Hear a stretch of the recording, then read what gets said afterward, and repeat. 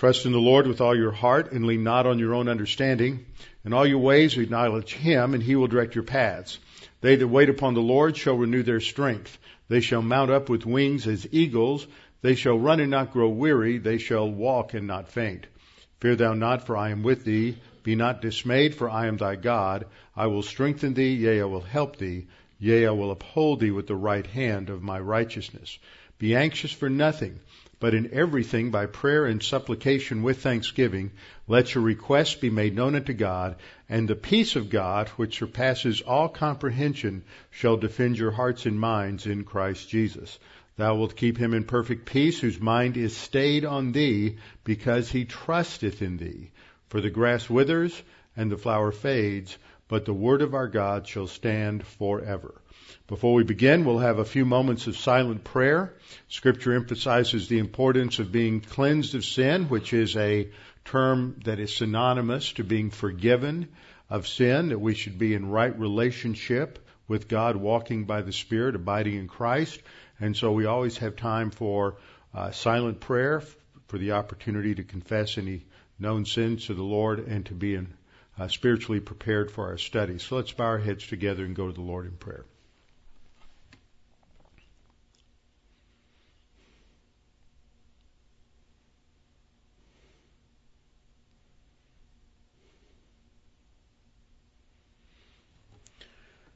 Our Father, we're so very grateful that we have a country, a nation that has laws that are based upon your word, that recognize the traditional historical foundation of Judeo-Christian revelation, that gives us an absolute foundation for morality and for law. Father, we pray for the Supreme Court hearings going on right now with regard to same-sex marriage. We pray that you would give wisdom to those who are listening, cause them to see the truth, open their eyes that they may see things as they truly are, and refrain from changing that which is established within your very order of creation. Father, we pray that you might give them wisdom to make these decisions and not create an environment that will just increase hostility to Christianity and biblical truth. Father, we pray for us that we might not grow discouraged or weary, because we are to always have hope, because our confidence is not in man, our confidence is not in flesh, our confidence is in you, and no matter what happens in the temporal realm, we know that you are in control and that you are working out your plan in terms of human history, and that we have a tremendous opportunity and role to be a witness in the midst of that plan, and that we can rejoice in that. And Father, as we study your word tonight, help us to understand the dynamics that occur within each of us as we face different situations that give rise to various emotions, and how this in itself is a test for our dependence upon you, and how we respond to the emotional test that we each face in our own lives. And we pray this in Christ's name. Amen. We're in 1 Samuel chapter 1, and we've been looking at Hannah in terms of these emotions that have been generated in her life as she faces the circumstances in her life. And that's not any different from many of us, that we face different circumstances. And as I've shown before, when we face these circumstances, sometimes they're sudden, sometimes they produce emotions in us almost instantaneously that are fairly profound and we don't think about. Other times there's a slow burn, and there are circumstances that gradually change or deteriorate or become less and less favorable. And we also have certain unpleasant emotions that are aroused as we go through those circumstances. And that's really an emotional test that we face in the Christian life. How do we respond to our own emotions? One of the problems I've pointed out is that we live in a quick fix world. We live in a world where we think that if things aren't pleasant in our own lives, we have a support system through doctors and psychotherapists who will gladly, willingly give us prescriptions so that life can be better through pharmaceuticals. But as Christians, we realize that we ought to face these situations and handle them by the Word of God. Now, I understand that there are some truly significant things that are affected by certain biochemical reactions in our body. But those, and I think if you read certain types of literature, certain kinds of literature related to in the psychotherapy market, those are getting, there's a lot of people who think those are rather small. Nobody's born with these problems.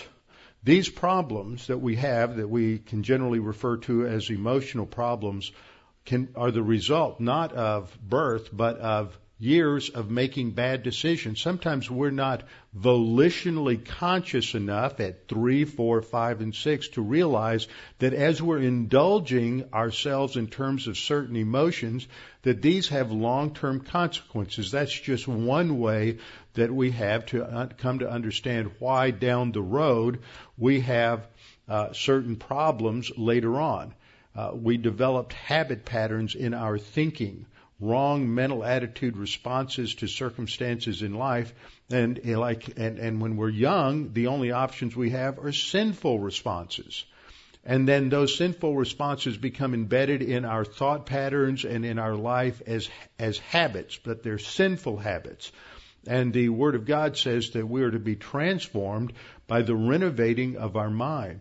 And that means as we study the Word of God and as we apply it, when we face these emotional things that occur in our life and recognize these sinful mental habits that we've developed, we need to learn to address them head on with biblical truth so that God the Holy Spirit can then transform us into the image of Christ so that we become more and more like Christ. So that's one reason I've taken the time to go through this, to help us understand a little bit more about how the Bible addresses some of these emotions. I'm not doing an in-depth study on emotions or emotional sins or things like that where we would get into a number of different areas, but primarily just focusing on areas related to sorrow and sadness and frustration and maybe perhaps depression.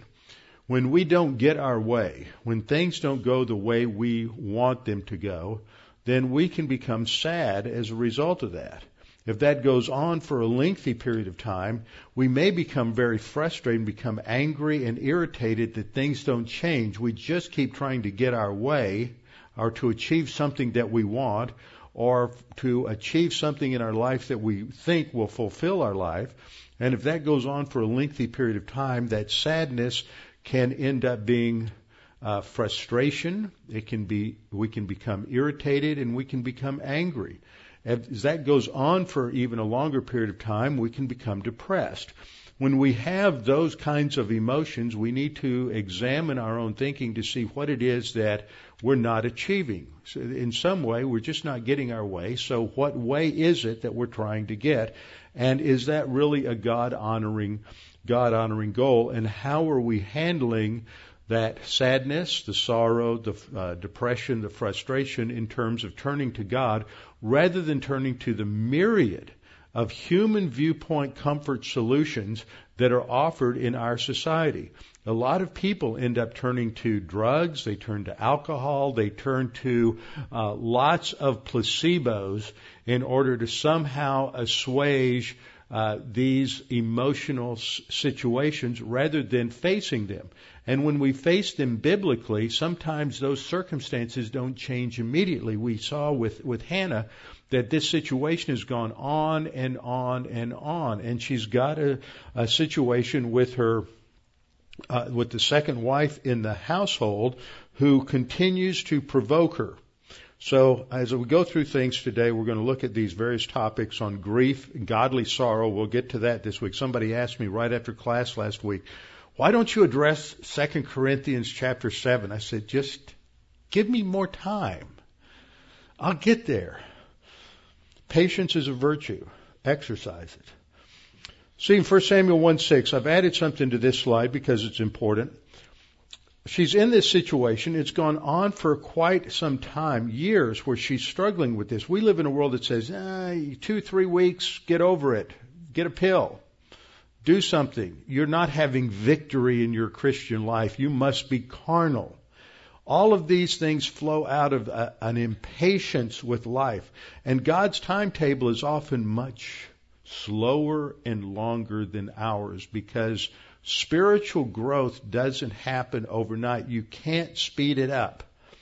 So we look at this situation with Hannah. Her rival, however, would provoke her bitterly to irritate her. So she's got a people test going on here that also produces an emotional test. Now, the word there for provoke is this first word I have on the top there, ka'as. Now, we're going to come back to that word in a minute. It's a word that has a wide range of meaning. It means to be vexed or indignant, to be angry. So her rival would anger her. Her rival would do this to irritate her. That's the second word, the word at the bottom, which is the Hebrew word ra'am, and it means also to irritate or provoke. So they're very close in meaning. So the New King James translates it, her rival would provoke her bitterly to irritate her.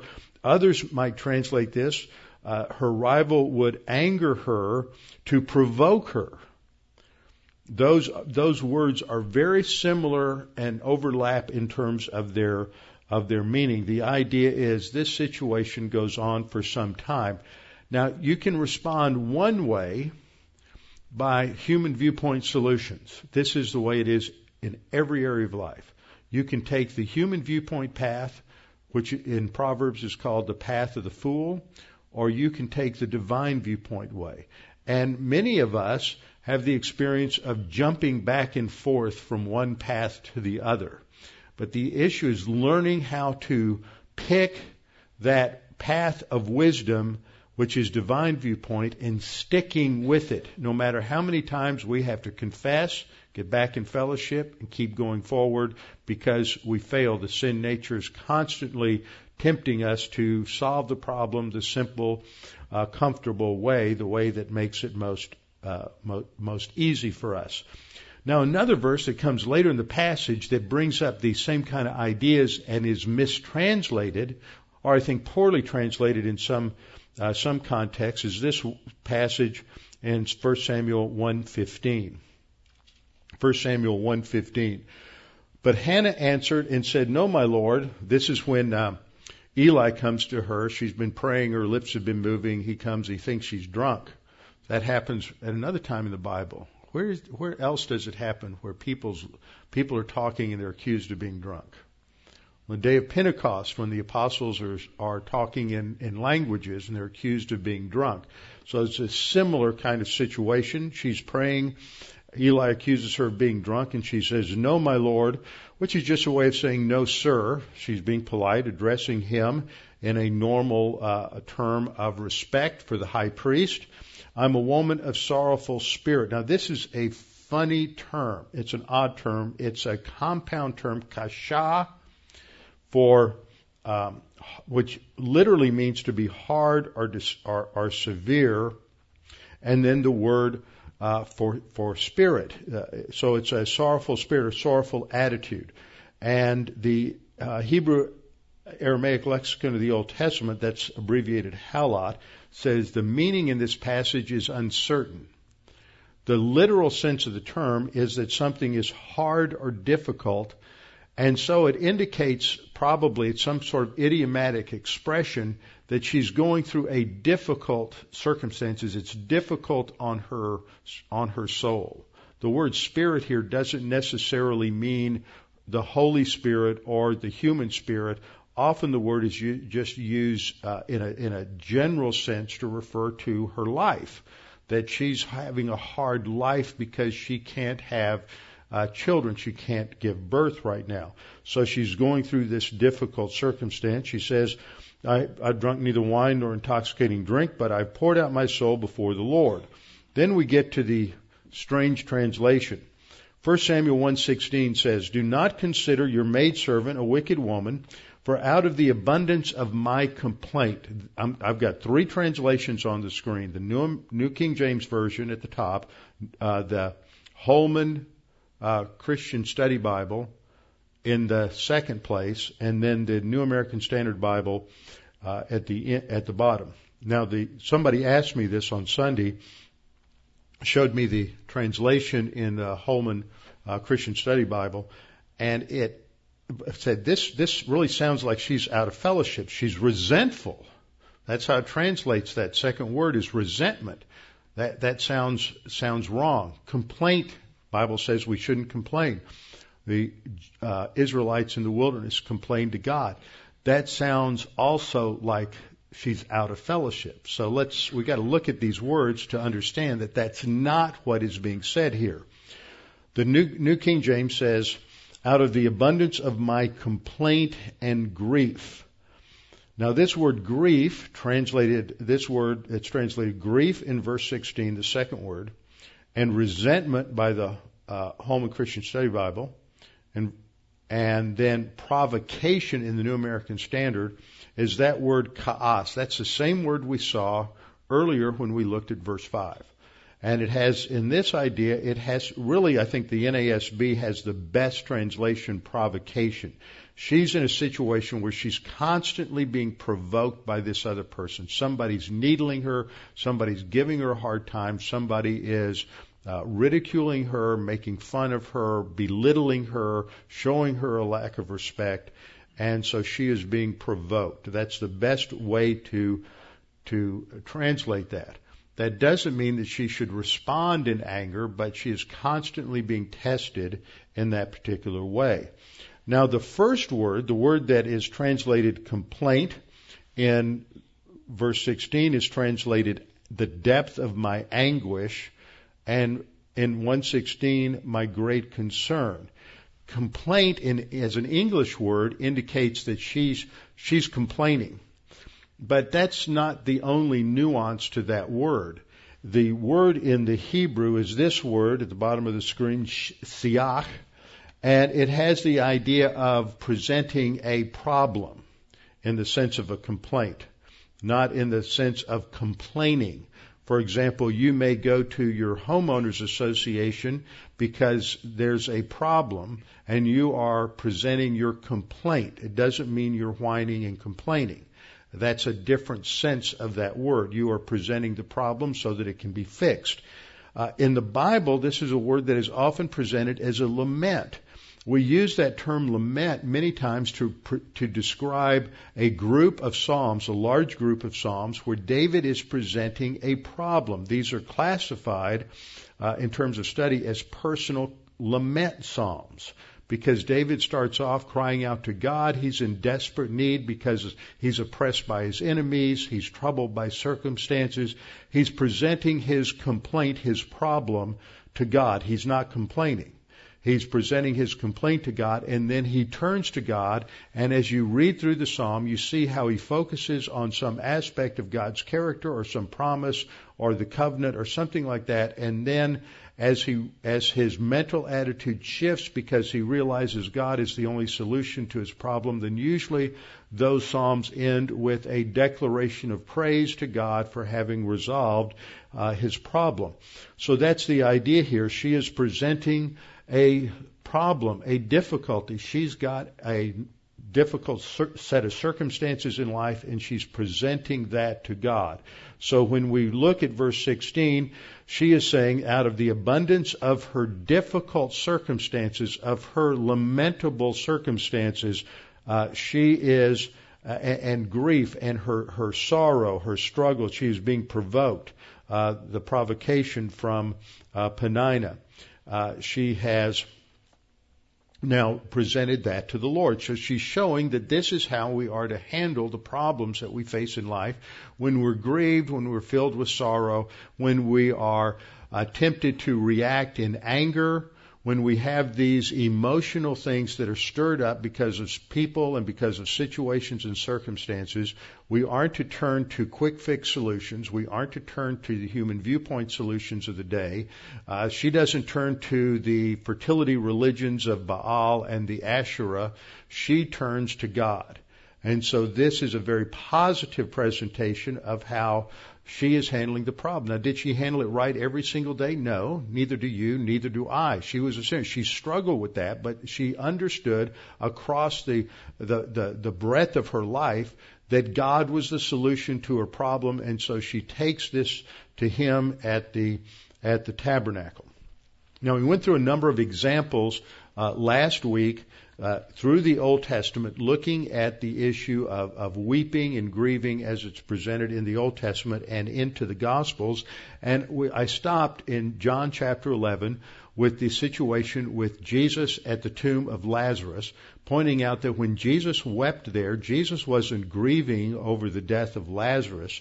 Jesus was commiserating with the grief of the crowds who were going through their mourning and their grief because of the death of a loved one, making the point that death is not normal. Death is abnormal.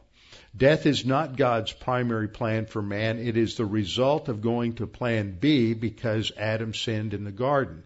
And therefore, every time we grieve or sorrow, every time there's a death, and we feel the pain, the grief, the sorrow of that death, the first thing we ought to train ourselves to think of is God didn't intend for this to happen. If you've ever had someone close to you, a spouse, a family member, even a pet die, you know immediately what's going on in your soul is, this isn't right. There's something inside you that screams out, this is wrong. And that is God's little reminder that yes, indeed, it is wrong. This was not plan A. This is this way because there's sin in the world and man is going through this because of sin. And Jesus sees that grief in the crowd.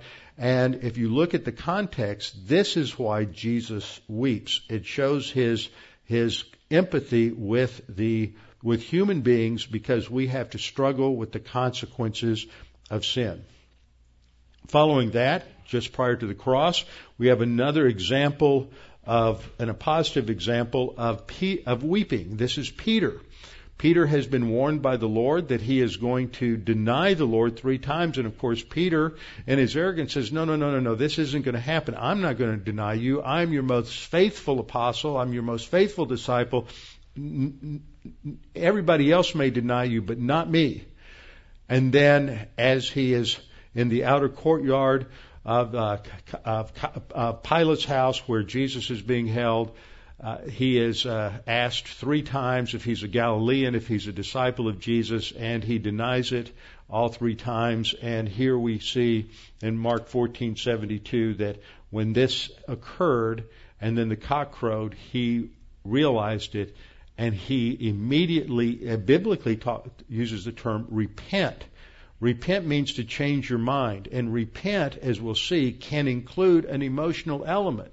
It certainly did with Peter. At that moment, he realized how he had been arrogant, how he had failed the Lord, and his immediate reaction is he just breaks down weeping as a reaction.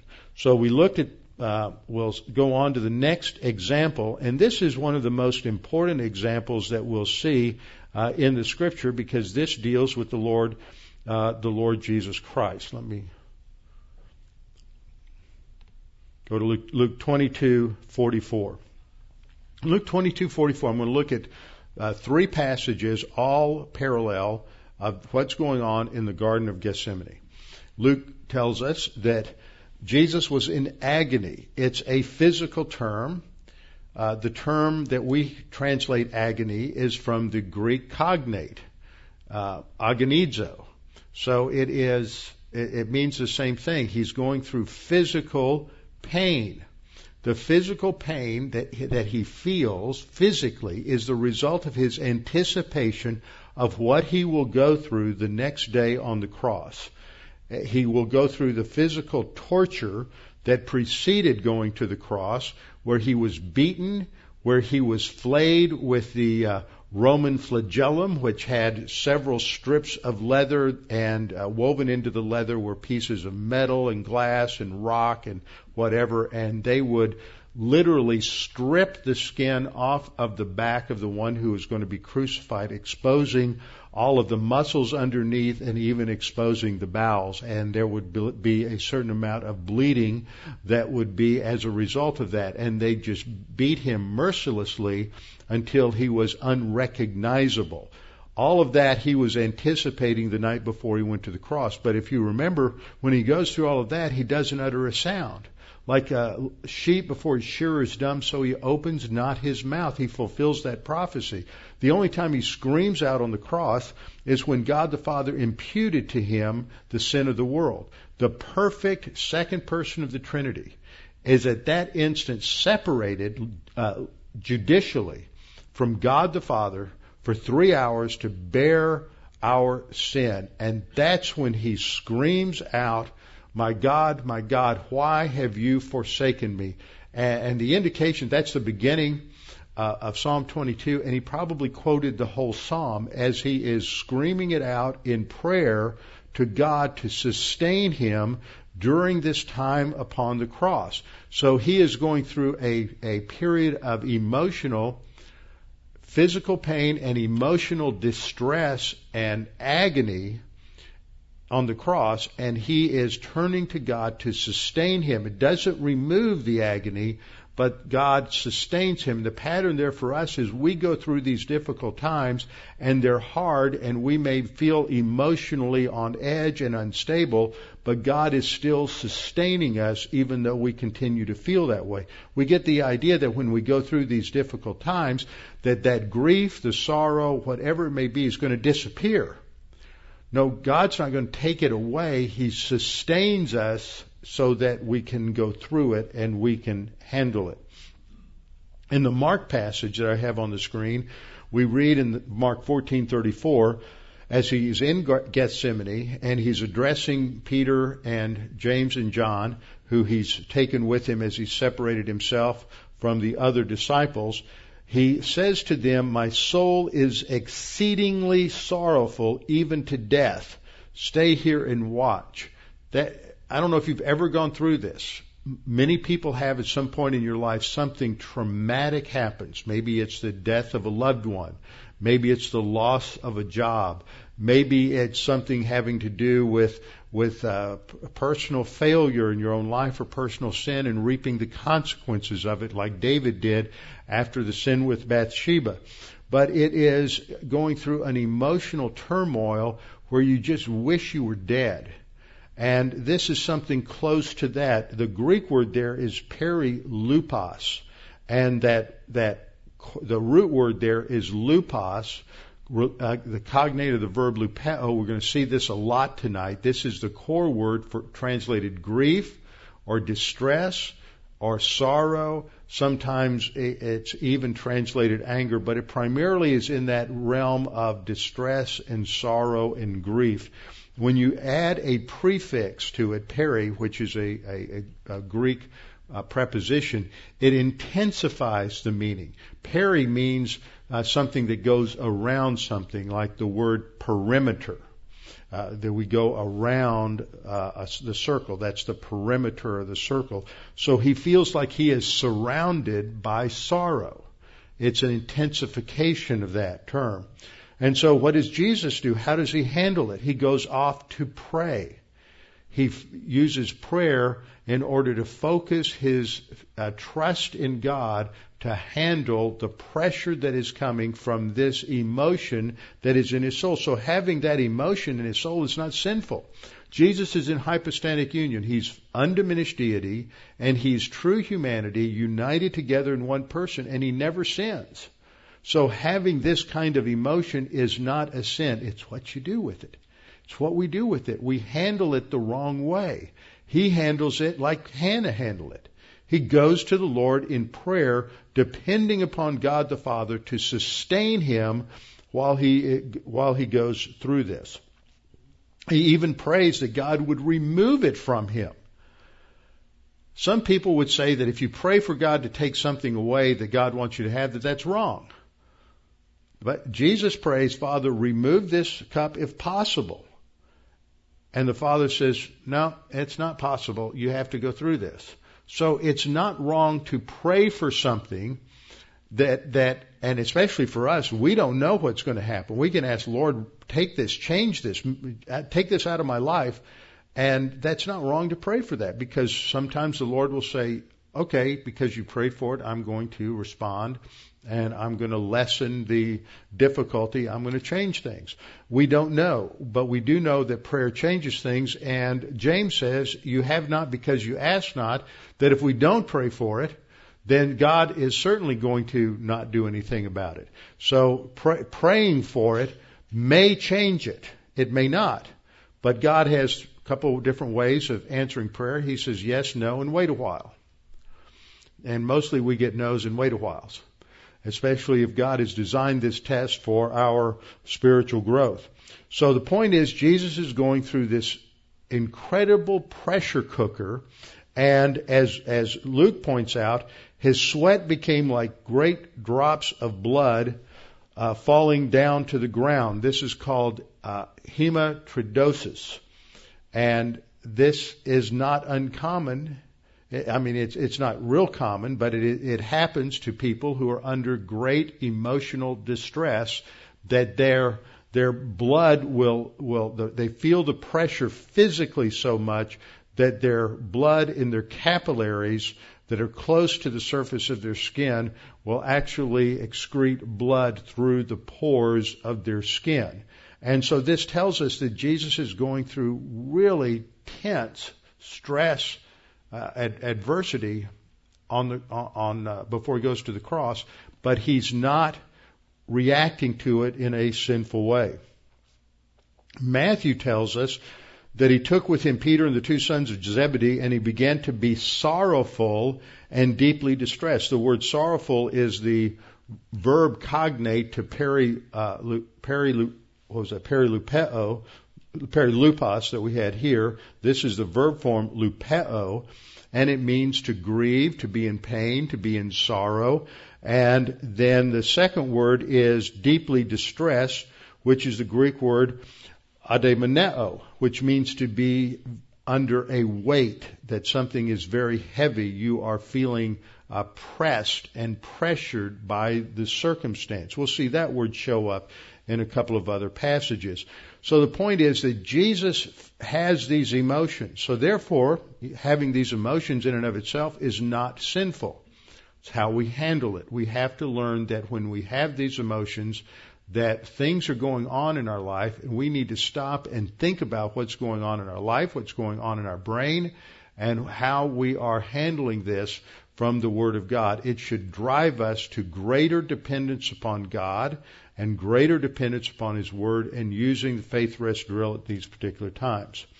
Another example of the use of this word, the noun form lupe, is in Romans 9:2, where Paul is talking about his love for the Jewish people and his desire for their salvation. And he says, I have great sorrow. As he thinks about the thousands of his Jewish kinsmen that are not trusting in Jesus as Messiah, he says he has great sorrow in his heart. Now we can say, well, Paul, don't you understand it's their volition? Just straighten up and quit grieving over it. That would be wrong. He knows that. But he understands that the realities of the situation, and when we're honest with that, we understand that our loved ones as well that may not trust in Christ are going to be eternally condemned, and that should, and if we are spiritually focused, that should bring a certain level of sorrow and grief into our thinking. But we're not going to let that overwhelm us or distract us. And that's what we have here. He has great sorrow and continual grief. It's ongoing. Is Paul out of fellowship? No. Why is he experiencing that sorrow and grief? For a righteous reason. The loss, the spiritual loss of these kinsmen because of their negative volition and their rejection of the gospel. So again, we see a legitimate expression of grief and sorrow in life. Does that mean that they're not happy or joyful at the same time? No. They have great joy at the same time, but there is a measure of sorrow because we're living in the devil's world, and these people that we love are hostile to the gospel. Now let's go to 2 Corinthians. You might turn in your Bibles to 2 Corinthians because we're going to spend the rest of the night looking at two passages that are somewhat related in 2 Corinthians, where Paul uses the terminology related to sorrow and grief quite a bit. In the second chapter, the issue here is that in his previous epistle, in 1 Corinthians, Paul pointed out that there was a man in the congregation who was committing an overt sin. He was married to his stepmother, and this was considered to be a great sexual sin. This was considered to be incest in the Greek world, that if you married your stepmother even, then this was considered incest. And even the carnal Corinthians, and remember, they're reprobates. They're pretty perverse sexually. And they would just about go along with anything that you could think of. But this shocked them. And in the local church, they acted as if this was no big deal. They adopted a licentious attitude. And in 1 Corinthians, Paul says that they needed to exercise church discipline on this individual and exclude him from fellowship, because what he was doing was wrong, and by acting toward him with this permissive attitude, it brought shame upon the gospel of Jesus Christ.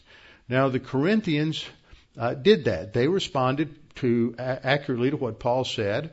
They pointed out this individual's sinful ways, and that this was wrong, and he was living in immorality, and that he needed to correct this problem.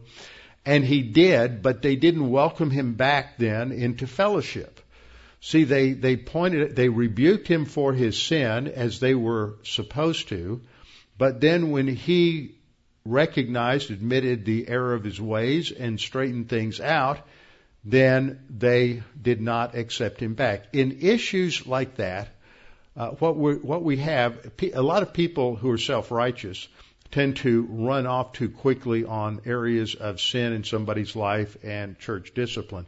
And that situation was one where he was committing a sin that was known to everybody in town, and everybody knew he was doing it, and even the unbelievers were appalled that he was doing it, and they were also appalled that these Christians didn't seem to matter to them. So this was an extremely egregious situation. It wasn't the situation we have in a lot of congregations where somebody's got some sin that becomes known to one or two people, and they immediately want to kick the person out of church instead of talking to them and helping them work through the circumstances. And usually the more egregious mental attitude sins are somehow ignored, and we just want to zero in on one or two overt sins. But what happens then is that Paul has to write them a pretty harsh letter to get them to forgive this individual and to readmit him to fellowship within the local body. So there's another epistle to the Corinthians that hasn't been preserved that took place between 1 Corinthians and what we know as 2 Corinthians. It wasn't part of the inspired Word of God or what would be preserved in the Scripture. So he's coming back now, and he's relating to this and the fact that they responded positively and readmitted him. So that gives us a little bit of the context, but we don't want to get distracted by too many details of the text. We just want to look at what he says about grief and sorrow. In chapter 2, verse 1, he says, I determined this within myself, that I would not come again to you in sorrow, indicating that he had come before in sorrow. And that is that first word on the left, the noun lupe. We've already seen it as perilupeo. We've seen it as lupeo in the verb, which is on the right side.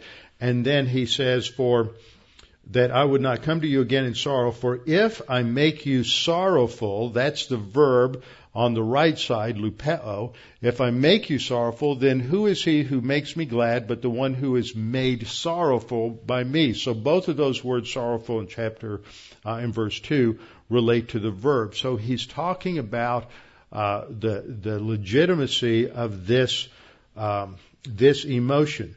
He had come to them in sorrow. He wasn't out of fellowship. Paul was not distracted by his emotion, but he faces the reality of their failure, and as a result of that, it made him sad. But he also said that when he taught the word, it made them sorrowful. And he doesn't regret that. He says, I wrote this very thing to you, lest when I came I should have sorrow over those with whom I ought to have joy. He wanted to straighten out their problem so that when he came, he didn't have to straighten the problem out. He didn't have to come in discipline or rebuke anybody, and that would make him sorrowful. That's lupe there. And he says, I wrote this to you so that you would straighten things out, because I didn't want to have sorrow over those whom I ought to have joy, having confidence in you all that my joy is the joy of you all. Notice the contrast between joy and sorrow. There is a joy in the Christian life that is unchangeable, that as we mature, we realize that joy of Christ that the Lord has given us. But at another level, we respond with sadness and with joy to circumstances. We have to keep those two different things in balance. We can be sad and joyful at the same time if we're focused on the Lord. In verse 4 he says that out of much affliction and anguish of heart I wrote to you. So this says, even as he is writing to rebuke them, this is having an emotional impact on him. First of all, he says, out of much affliction. This is the Greek word thlipsis. That's the same word that is translated in terms of the Great Tribulation, the end time event. Now, the reason I point this out is because one of the things that pre-trib dispensationalists are often accused of is we just teach the rapture because people want to escape suffering and adversity in life. And that's just so silly and superficial and sad, and it is such a misrepresentation of dispensationalism. We believe Christians will go through adversity. They'll go through serious adversity. Some will lose their life. Many are losing their lives today with the hostility towards Christianity in Islamic countries. There are many who have been executed by ISIS and others, and just even in this country, there are people who are going through adversity because they're taking a stand for their Christianity. Like this couple in Oregon that had a bakery, and they were fined $135,000 because they refused to bake a wedding cake for a homosexual wedding. Now that is a penalty that far exceeds the crime, but we're living in a world today where the crime is becoming Christianity. The crime is becoming holding to biblical absolutes and bringing that into the marketplace. And that is why we have the First Amendment, to protect people like that. But the government doesn't see it that way. So the government is becoming the enemy of Christianity. And this is absurd. And this is something we're going to have to face in our lifetime. And it's going to get a whole lot worse. And it's going to become to the point, like in times in the Roman Empire, it's going to be sporadic persecution and difficulty. And that's the same word that Paul uses here. So it refers to personal difficulty, adversity, and it runs the gamut all the way to the Great Tribulation. He uses the word affliction there, and then he uses the word synoche, which means distress. So he's distressed. Is he out of fellowship? No. He's facing the reality of life, living in the devil's world. Often we are distressed, we're anguished, we are concerned, it's difficult, but that drives us to greater dependence upon the Lord and a greater recognition of the way He works in our lives. So out of much affliction and anguish of heart, I wrote to you. Often when we face difficulties in life, That is what moves us and motivates us to go to the next level of spiritual growth. He writes, with many tears. He's weeping. This isn't just a figure of speech. He weeps over the things that are going on in the Corinthian church and the problems, and you get the impression here that Paul is not someone who enjoys straightening them out. He would rather have joy and rejoice with them than have to challenge them with failures in their spiritual life and pointing out how they need to straighten it out. So he said, I wrote to you with many tears, not that you should be grieved. And there's our word lupeo again, but that you might know the love which I have so abundantly for you. In other words, the grief isn't the end game. I didn't rebuke you just to get the effect of sorrow and making you feel bad. And later, as we get into the 7th chapter, we'll see that he was glad that they felt bad because that drove them to truly change their mind and change their behavior, which was the end result. But we'll get there in just a minute. So what we see here is that there is a proper place in the spiritual life for grief, for sorrow, and for these particular emotions, and having them is not necessarily or inherently sinful. It depends on what the circumstances are and what the cause is. As we go on to verse 5, it says, if anyone has caused grief, he has not grieved me. So if you've created problems, it really hasn't grieved me, but all of you to some extent, not to be too severe. He's just, again, expressing the fact that grief is a reality within their life. So we'll go on from there to the 7th chapter. Now flip over, if you're there, from 2 Corinthians 2 to 2 Corinthians chapter 7. The background is still the same issue. He's covered many things between 2 and 7, but he comes back to this.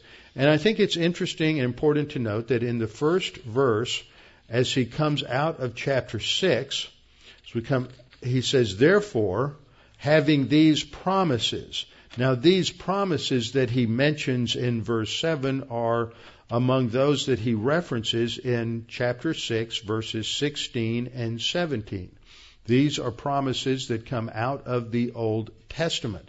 Promises that relate to passages such as Exodus 29:45, Exodus 29:45. I will dwell among the children of Israel and will be their God. Leviticus 26:12. I will walk among you and be your God, and you shall be my people. That's the backdrop for verse 16, where he tells the Corinthians, for you are the temple of the living God. As God has said, I will dwell in them and walk among them. I will be their God, and they shall be my people. Now, in the original context in the Old Testament, that's talking about Israel. Paul isn't taking that verse and now saying that he's talking about the church. He is applying the underlying principle of that verse to the church. The underlying principle is that just as God was faithful to Israel as his people, so God will be faithful to the church as his people. If you remember, we've gone through the 4 different ways the Old Testament verses are used in the New Testament. The first way was literal prophecy is literally fulfilled. The second way is the statement from the Old Testament is used as typology and is fulfilled typologically in the New Testament. The third way is taking an event that has only one point of comparison with the New Testament fulfillment, and in this case it would be that the church age are people of God, only has one point of comparison, and what the New Testament writer is basically saying is this situation is similar to that situation in the Old Testament, and we can draw an analogy and an application from that. So that's the way he's using these verses here. In 2 Corinthians 16:17, he's referring to passages such as Numbers 33:51 to 56, Numbers 33:51 to 56, and Isaiah 52:11. So he's saying in chapter 7, having these promises, beloved, beloved, let us cleanse ourselves from all filthiness of the flesh and spirit. Now, he's talking to the Corinthians who are clearly believers, but they have to be cleansed of sin. That's just 1 John 1:9, confess our sins, and God is faithful and just to forgive us our sins and to cleanse us from all unrighteousness. And then he begins to talk about what has taken place in the past, how he has corrected them, and some of the things that have gone on. I just want to skip down without going into a lot of detail. He recognizes that he's had, for example, in verse 5, he said, we came to Macedonia. Our bodies had no rest, but we were troubled on every side. And that word translated troubled, we're troubled on every side. Outside were conflicts and inside were fears. The word troubled there is the verb form from thlipsis. Thlipsis was the word we just looked at related to adversity and tribulation. Thlibo relates to, as the verb form of that same word, being afflicted, going through adversity or trouble. So he says, we were troubled, or we had adversity on every side. Outside were conflicts. This is the idea of strife. It's the Greek word mache. Outside were strife. Inside were fears. So here he's saying that as we went through life, we were faced with hostility and adversity and opposition, and inside there was fear. But the fear doesn't drive them to run away, but to greater dependence upon God. Fear is like that. Perfect love, 1 John says, casts out fear. Fear is I would say it's the primal emotion related to the sin nature. When Adam and Eve sinned and God came walking in the garden, they ran and hid, and they said, we hid because we were afraid. But fear also has positive dimensions in the Scripture. We're to fear the Lord. And here, as we face adversity, it's a normal reaction to be afraid, to feel insecure, but it drives us to trust God. It's sort of like physical pain sometimes. It stops you from doing something wrong. It alerts you to something that is going on that it may be harmful to you. And so that fear is a recognition that this is a hostile situation. I can't solve the problem on my own because I'm not supposed to be anxious for anything, so I'm going to take the problem before the Lord. So this is his focal point. Outside are conflicts, inside are fears. Nevertheless, verse 6, that's where I'm going to start here. Nevertheless, God who comforts the downcast comforted us by the coming of Titus. In other words, he's encouraged because another person comes along. He's not in isolation. There's nothing, we can't always depend on other people, but that doesn't mean that we just say, well, to heck with everybody, I've got to just go it alone. He is strongly encouraged because there's another believer who God brings along who can go through the adversity and the difficulty with him. So he says, nevertheless, the God who comforts the downcast comforted us by the coming of Titus. Now the word here, translated comfort, is the verb parakaleo. The noun form is parakletos. That's the term that is used to describe the role of the Holy Spirit in the believer's life. He is our comforter. He is our advocate. He is the one who encourages and strengthens us.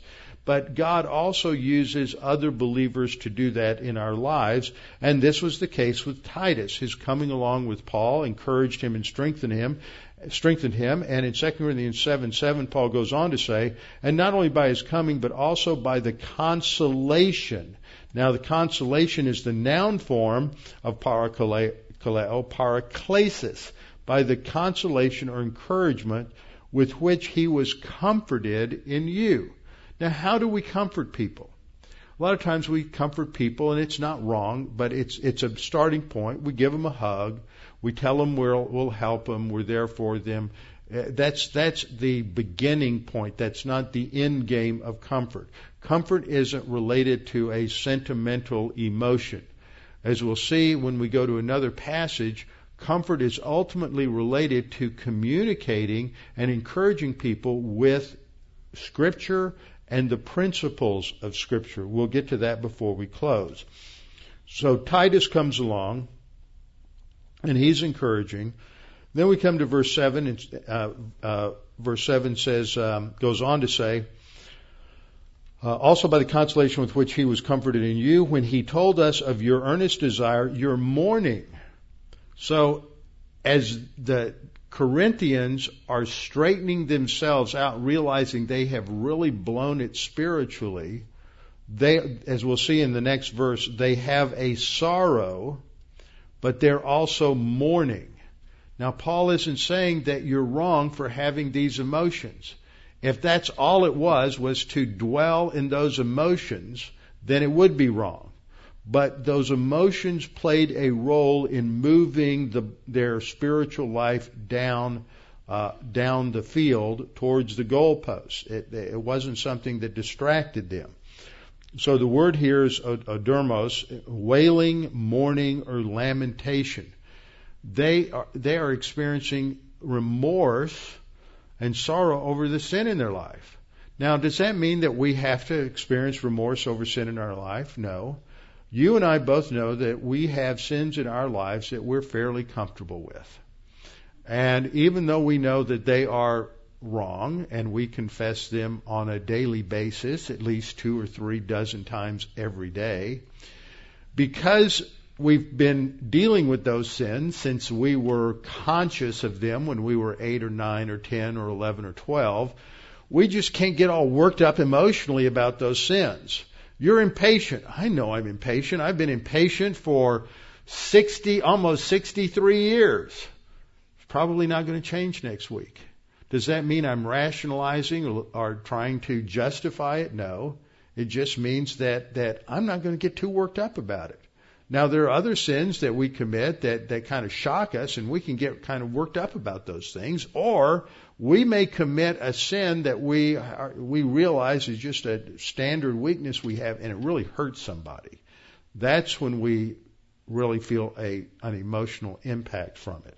So keeping that in mind, what Paul says about this situation in verse 8, he says, for even if I made you sorry with my letter. He really reamed him out for not letting this guy back into the congregation after he confessed his sin and straightened things out. He said, even if I made you sorry, that's the word there. I've got a lot of color coding here. We have the verb lupeo, which I've put into purple, and the verb metamelomai, which I've put into blue.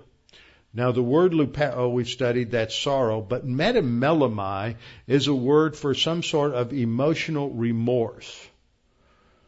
Emotional remorse. So he says, for even if I made you sorry, even if I made you grieve because you really screwed up, I don't regret it.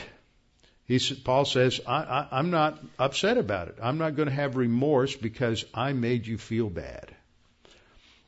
Though I did regret it. Now, what does he mean by that? I don't regret it, but I do regret it. He says what he means by that, it's like most of us, especially if you're a parent, you can relate to this. You don't regret disciplining your children, but you do regret disciplining your children. You don't like it. You don't enjoy it. It's not something that gives you pleasure. But you know that you have to do it, and so for that reason you don't regret it. He goes on to say, for I perceive that the same epistle made you sorry, that is lupeo, it made you grieve, though only for a while. Now I rejoice, not that you were made sorry. See, the end game isn't just to create an emotional response. The end game is to lead to repentance. He said, I rejoice not that you were made sorry, but that your sorrow led to repentance. Now, repentance is the word metanoia here, the noun, which means to change your mind. The interesting interplay here is between metamelomai, which means to be sorrow, just to have remorse, and metanoia, which means to change your mind. And a lot of people have remorse when they get caught. They're just sad they got caught. It never leads anywhere. They just feel bad about the fact that they got caught or that God is disciplining them. But what Paul is saying here is there's an end game here. The remorse is good if it leads you to change your mind. But we're not after just remorse for remorse's sake. Many times you can change your mind and go through biblical repentance or change without the remorse. But in this situation, they were sorrowful, and it led to repentance. And then he says, this is where it gets into some interesting translation issues. For you were made sorry in a godly manner, that you might suffer loss from us in nothing. Now, this is a really lousy translation. Later on, when we get into verse 10 and 11, we're going to see that it's translated godly sorrow. For some people, that means that God has sorrow. No, that's not what this is saying. It doesn't even say godly sorrow in the original language. And this has caused people a lot of difficulty. In fact, last week when I was asked this question, well, are you going to ever address this godly sorrow issue in 2 Corinthians 7? I came up with, because this individual has been learning Logos, I came up with 7 questions to lead them through the answer themselves. And I sent it out to a group of pastors I work with on Friday mornings, and several of them had some real illuminating experiences with the Greek text. Godly manner is a translation of this phrase in the Greek on the lower left, kata theon. Kata is a preposition. In the Greek, it means it has to be followed by a noun in the accusative. So we have a preposition plus the noun object of the preposition. Now that means that when it's translated into English, you have to have what? A preposition and a noun. Godly is what? Is that a preposition? No. It's not an adverb either.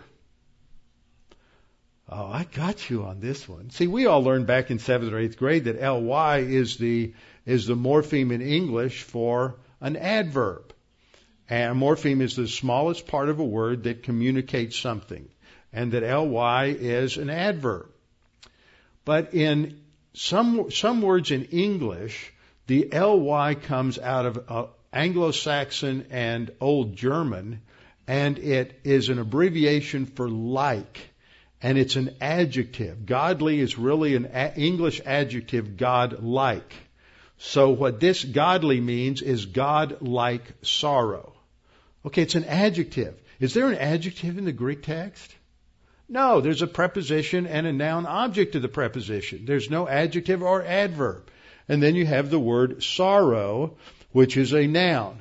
So they've completely messed it up. And you can compare this across the board with every translation known to man, and hardly any of them, some of them come a little close to translating it according to God. That's how it should be translated. According is a preposition. According to is the preposition, and God is the noun object. It's very simple. What does that mean according to God? God has a standard. And what happens is we're confronted with God's righteous standard in our life, and we realize, oh man, have I screwed up. Then we have a sorrow according to God's standard. Kata always indicates something that's according to a standard. And so it's according to God's standard. So you were made sorry according to God's standard. You recognize that you failed and you didn't measure up to God's standard. And that was good, because now you're not going to suffer loss at the judgment seat of Christ. In 2 Corinthians 7:10, he goes on to say, for godly sorrow, and this is kata theon again, for sorrow according to God produces a change of mind, repentance. See, the sorrow, it isn't for the sake of sorrow, because you may or may not have remorse. You may or may not grieve over the sin. But the purpose for having the emotion is to drive you past the emotion, to change your life, change your thinking, so that now you're walking in obedience. So this is what Paul is saying. For sorrow according to God produces repentance leading to salvation. What kind of salvation? Not justification. They're already justified. These are the Corinthians. Phase 2, spiritual growth. Salvation. Phase 2, salvation, spiritual growth. not to be regretted, metamelamai. There's the word metanoeo for repentance, and here it says not to be regretted, which is the negative of metamelamai, metameletas, which means without regret. See, this is a repentance without remorse. It's a change of mind. You're not going to just wallow in your sorrow and think that you've had a spiritual experience because you felt sorry for your sin. Not to be regretted, but the sorrow of the world produces death. This is temporal death. If you just end up with having an emotional experience, then you're still going to remain out of fellowship and you're not going to go anywhere in your spiritual life. And then he goes on in verse 11 to say, for observe this very thing, that you sorrowed in a godly manner. Once again, this is a bad translation. You sorrowed according to God. And that drove you to a change of mind. Okay, 2 more quick passages and we're done. 1 Thess 4:13. Paul says to the Thessalonian believers who've lost loved ones, who have died, physically died, since he left them just a few months ago, and they're wondering, well, what happened to him? We thought Jesus was coming back and the rapture was going to occur, but these people died. Where are they? And he said, I don't want you to be ignorant, brethren, concerning those who have fallen asleep, that is, believers who have died physically, lest you sorrow as others who have no hope. See, recognizes you're going to grieve when your loved one dies, but you're not going to grieve interminably like an unbeliever, because you have hope, the hope of resurrection. Then he goes on to remind them of the rapture, that those who are dead in Christ will rise first, and we who are alive and remain will be caught up together with them in the clouds, and thus will ever be with the Lord. And then he says, therefore, comfort one another with these words. There's that verb parakaleo. I told you we'd come back to that. What does it mean to comfort one another? In context, he says, comfort them with these words. When someone dies and you're comforting someone who's grieving, we comfort them with the fact that we will be reunited together with our dead loved ones at the rapture and when we go to be with the Lord. We comfort people with content. We don't comfort people with a hug and with a squeeze and tell them everything's going to be okay. That may be a starting point, but we ultimately comfort people with the content of the Word of God. Peter says, in this you greatly rejoice, though now for a little while you have been grieved by various trials. In other words, as we go through tests, it's legitimate to be sorrowful and to grieve because we're going through intense adversity. But at the same time, we have joy. So this is our run-through of verses. Just to close it out, Ecclesiastes, great verse. Sorrow is better than laughter. What does he mean by that? What he ultimately means by that is that when the sorrow is the result of going through God's spiritual training program, then it's better than just having a happy life. If the sorrow comes from God dealing with us to mature us. And then he says, for when a face is sad, a heart may be happy. That's a good verse. Because it tells you that at one level you can be sad and grieving, but at another level you have the infinite, unchangeable joy of the Lord that can never be taken from you. In Isaiah chapter 35 and Isaiah chapter 51, the Israelites are comforted. And in Isaiah 35:10 we read, and the ransomed of the Lord will return and come with joyful shouting to Zion. With everlasting joy upon their heads, they will find gladness and joy, and sorrow and sighing will flee away. When the kingdom comes, sorrow is gone. And in Isaiah 51:11, he says, so the ransomed of the Lord will return and come with joyful shouting to Zion, and everlasting joy will be on their heads, and they will obtain gladness and joy, and sorrow and sighing, once again, will flee away. In Revelation, we're told that tears and sorrow and pain, the old things passed away. There will be a time of perfect joy. But in the meantime, we have a struggle. But guess what? Keep working, because we'll eventually rest. And we can't fail in the process.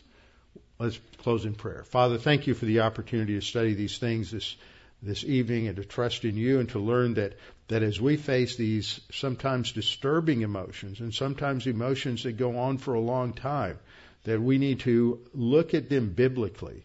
We need to understand that they're part of our makeup as human beings.